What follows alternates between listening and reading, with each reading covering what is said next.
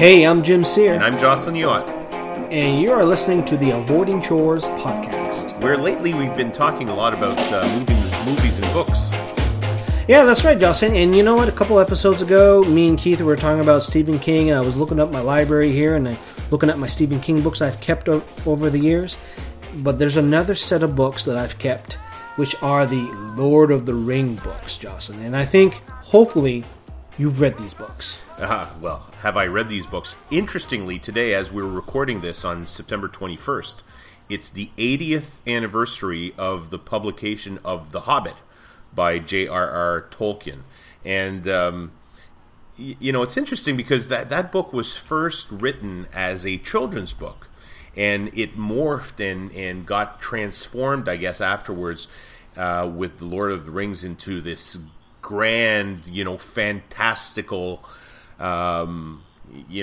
amazing environment, I guess, and world that he created, and even created languages and so on. But it all started with that one book, and I still remember when I was a teen, and I would say I was probably 14, and that book got, it might have been its third or fourth life at the time, because obviously it was published in 1937, and it became popular again, and everybody was talking about it. And of course, I picked it up because I was a reader back then, and I started with that one. Interestingly, I read the French translation at the time. Oh, really? Yeah. It was, I read English, of course, but it just so happened that my buddy had a copy, and started reading it, and really, really, kind of gravitated towards it. I was a fan of Dungeons and Dragons and stuff like that at the time. Yeah. So this fit right in, right? And just kind of paralleled that universe. So it was a pretty cool thing. Huh. Well, you know what? I didn't read the books until, basically when the movies came out. But I only was kind of aware culturally of Lord of the Rings. I briefly remember as a kid I saw the Bashki animated Lord of the Rings in the 70s. There was an animated, they rotoscoped the actions because it was very low budget. Yeah, you can still find it somewhere, I think on YouTube or something like that. I believe it was on a CBS movie or something like that. So, I kind of knew, and I was reading a lot of Mad magazines when I was a kid, so I saw Frodo Lives, like the button Frodo Lives, and I kind of was aware, didn't quite clue in what they were talking about. So it wasn't until, I guess, the first of the movies came out, and still didn't really got into it. Saw the first movie, and then my girlfriend at the time, she gave me the whole, prepackaged book set or whatever. Right. I just started devouring that books, and that was around Christmas time too. So, spending the holidays just reading these books and just processing it. And then plus, as the movies came out, watching the movies, and then you got the whole DVD series at the time and the extended editions. Yeah, of course, yeah. And oh my God, how many hours you just sit back and watch and just marveled at the world that got inspired by it. But you know what? Then that got me to kind of go back and buy The Hobbit, buy the Silmarillion, and try to complete that collection. Try to read it through. And I gotta say though, I kind of lost steam halfway through The Hobbit. Oh, is that after reading? After reading yeah. it, the book you mean, or not, or the movie? Yeah, the book. We can talk about the movies later. But having watched all the Lord of the Rings trilogy movies. Read all the books, loved the books.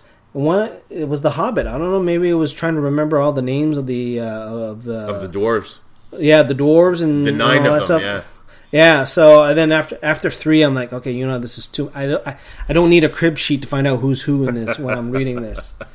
Well, it's interesting because your path is very different. The movies triggered reading the books for you, and for me it was quite the opposite, right? Because I first read the books in my teens, and by the time they announced that Peter Jackson was making those movies, don't forget when it was announced that those movies were coming out, I wouldn't say that Peter Jackson was a nobody, but he was not very well known. Well, Peter Jackson had only one big movie, which was, I think, The Frighteners with Michael J. Fox. Right, and even that wasn't a blockbuster by any stretch of the imagination. Try to remember if you actually watched it or not didn't. when it came out, right? But so it was announced, with all kinds of pomp and circumstance that Peter Jackson was making Lord of the Rings into movies, and my experience, having read a lot of books when I was a kid, and my experience with those books being made into movies was not that positive.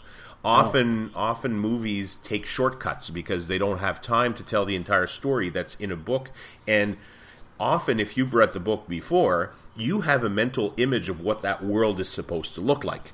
And rarely will it get translated with your point of view onto the screen.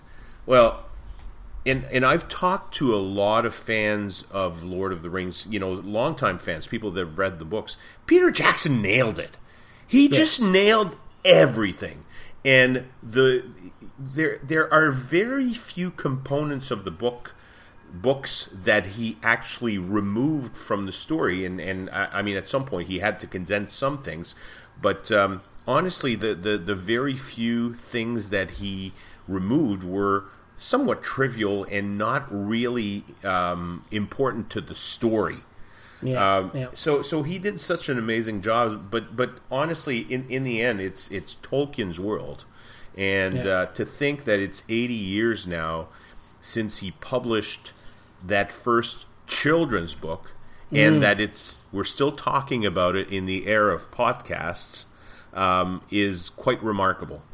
It is quite the thing. It's quite the thing indeed, Jocelyn. So you were talking about the fact that The Hobbit didn't quite interest you as much. Well, you know what? So you just said, I'm just going to build on the last thing you said there, where Peter Jackson kind of nailed it.